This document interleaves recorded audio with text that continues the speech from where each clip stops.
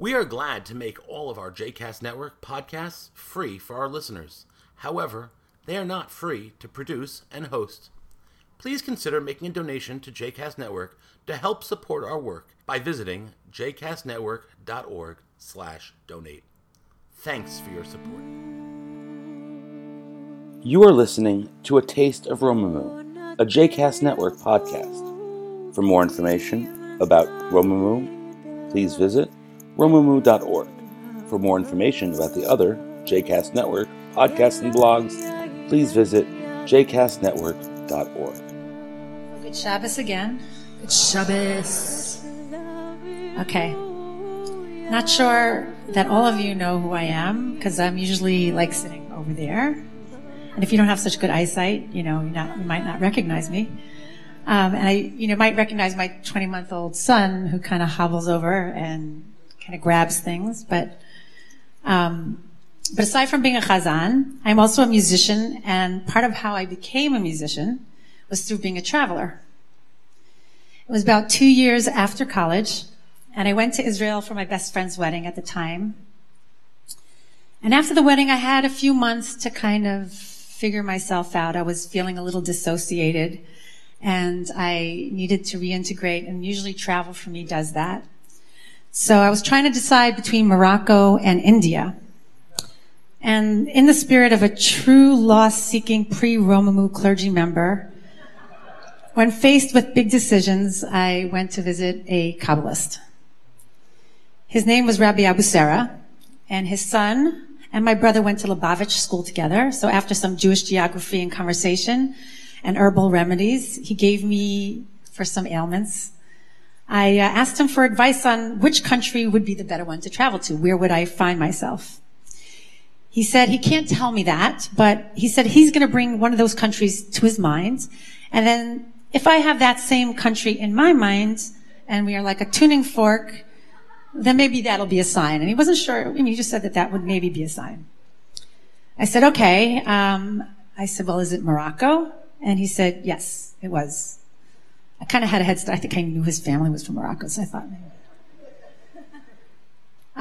He said, it doesn't really matter where you go. It doesn't matter if it's India or Morocco. What's really important is that when you take your journey, that you write things down, that you remember all the places that you visit, that you find your narrative within the place that you visit. And because the journey is not just to have a little trip, you need to be transformed. Every journey, you need to be transformed. So I did that. And I had my narrative, and I met people, and I made commitments, and I told my story, and it was incredible. And I made a very sharp turn away from being a guitar-wielding, angst-ridden singer-songwriter to an oud-wielding, angst-ridden Jewish world music singer-songwriter. And that specific journey I will probably tell you another time. But for now, let's get back to our parsha, which is Behalotecha. In this parsha, we are now situated in the desert. We're at Sinai. All these amazing things happened, and now it's time to move on. It's time for the Israelites to move on. It's beginning. We learned a little bit about the menorah last week. 12 tribes each gave an offering after the consecration of the Mishkan, and the Levites didn't really give anything. But this parsha, they're actually lighting the menorah. They're learning how to light the menorah, and then all of a sudden, at the beginning of what the triennial is for this parsha that we're reading tomorrow, there's something that happens. There's a Mishkan, and on top of the Mishkan, there's a cloud that appears on top of the Mishkan. As soon as the Mishkan is finished, on that same day, it says the word, on that same day. And this becomes our navigational system. It's the GPS, God positioning system throughout the desert.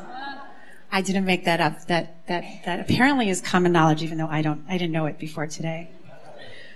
And in the evening, that cloud is kimar eish. It becomes visible as if it was a fire. So when the clouds move, The Israelites move in the formation. There's tribes on each end of in front and back, north, south, west. Each tribe has a banner. The banners have like mega banners, and there's trumpets blowing, and 2 trumpets that they're going to move. One trumpet.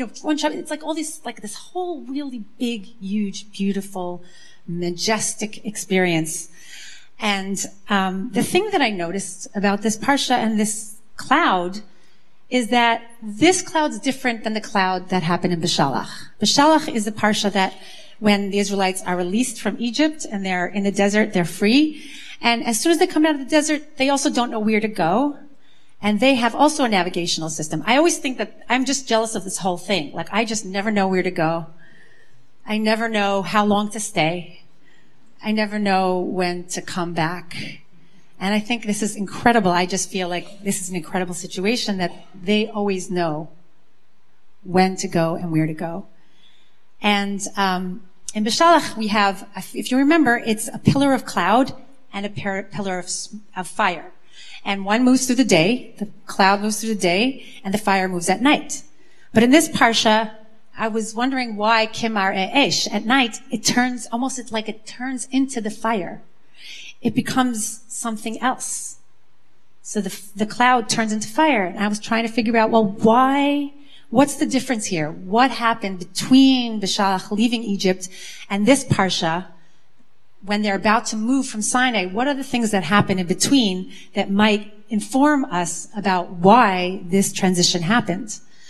And so I started to look, and of course we know that the Israelites moved through the splitting of the sea and then the sea coming together. They received revelation on Mount Sinai. They received the word of God, the Torah, on Mount Sinai. And after that, they received instructions from God to make a tabernacle, create for me a space that I might dwell in there. So I was trying to understand how this molecular change in the cloud structure, this manifestation of God happened. And I started to think about when else was there a molecular shift in God's self-energy. And it took me back to creation. And of course, as the Kabbalists like to say, as the Kabbalists teach us, the way creation happened is that there was a tzimtzum, a retraction of God's self-energy, of God's infiniteness, and creating a space for the finite, creating a space for creation, for the human to be divine and to be divinely human in that space. And in that space, that there's clearly some sort of shift that God had to go through within God's self in order to create that difference within God's self, so that there was room for the universe to exist, for man to exist. And that spaciousness that happened in that tzimtzum also created space for us to have a relationship. And in some ways, that's our way of understanding relationship. In the words of Gershon Winkler, he has a beautiful book that talks about the ground you're standing is holy. It's a beautiful book. And in this book, he talks about that the way in order to make space in relationship is something very similar to the way God made space for us in the tzimtzum process. And that's the way we also make space for others. And then I said the second shift happens in this parsha where the 2 pillars, the pillar of cloud and the pillar of fire, which were 2 separate entities, become one.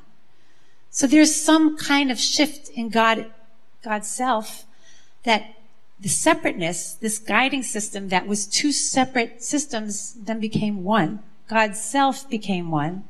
And the 2 events that I think mainly bring us to that place is the word of God in the Torah, in the Revelation, and in the Mishkan. Now, the Revelation was also the word of God. God was like us, wandering through from Israel and telling us to go and telling us to come back. And the word of God was kind of floating in the ether, like it wasn't really somewhere. But when God gives us the Torah, he starts putting down his narrative. The narrative of the story of between the Israelites and God, that story is in the Torah, and that's God's narrative. And once you write down the narrative, even though it's the finite words of the narrative, It gives us infinite possibility to move through those stories and to find our own stories within those stories and find meaning of who we are within those stories. That infiniteness becomes part of the finiteness. And so that story gives us a way to integrate our infiniteness and our finiteness the way God does God's self. And then in the Mishkan, God asks us to create a space for God, just the way God created a space for us. God asks us to create a space for God in the Mishkan, for his infiniteness to dwell in a finite space. And so these two experiences, both of those experiences happen in the desert, and I think they really come together we witness God's transformation also to a more unified God. God is always one. God is always one. But the manifestation of the transformation of God from two entities, from cloud and fire to cloud that appears as fire, really happens in this parsha. And that gives us a template for us to move through our own journeys. Our whole life is a journey. And also every journey that we take is a micro journey. And it gives us, each time that we take this journey, gives us an opportunity to have this kind of transformation. Have this kind of ability to integrate the different parts of ourselves that seem disparate, and also to integrate the parts of us that feel limited and that feel finite, and the parts of us that feel infinite. And I think that is the end of my Dvar Torah.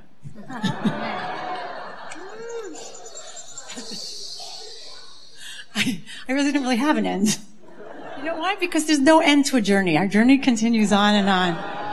We're never supposed to have an end. Endless, the boundless, endless chesed. Chesed is endless, beautiful, loving kindness. And we're going to sing the beautiful, loving kindness prayer to end our beautiful service that was beautifully, beautifully led by Nadav Lev, Shai Wetzer, Beth Stiles, and of course the Shama Karlbach. And it's her love that wrote this beautiful, beautiful prayer. Let's all rise and we'll sing Olam Chesed on page 82.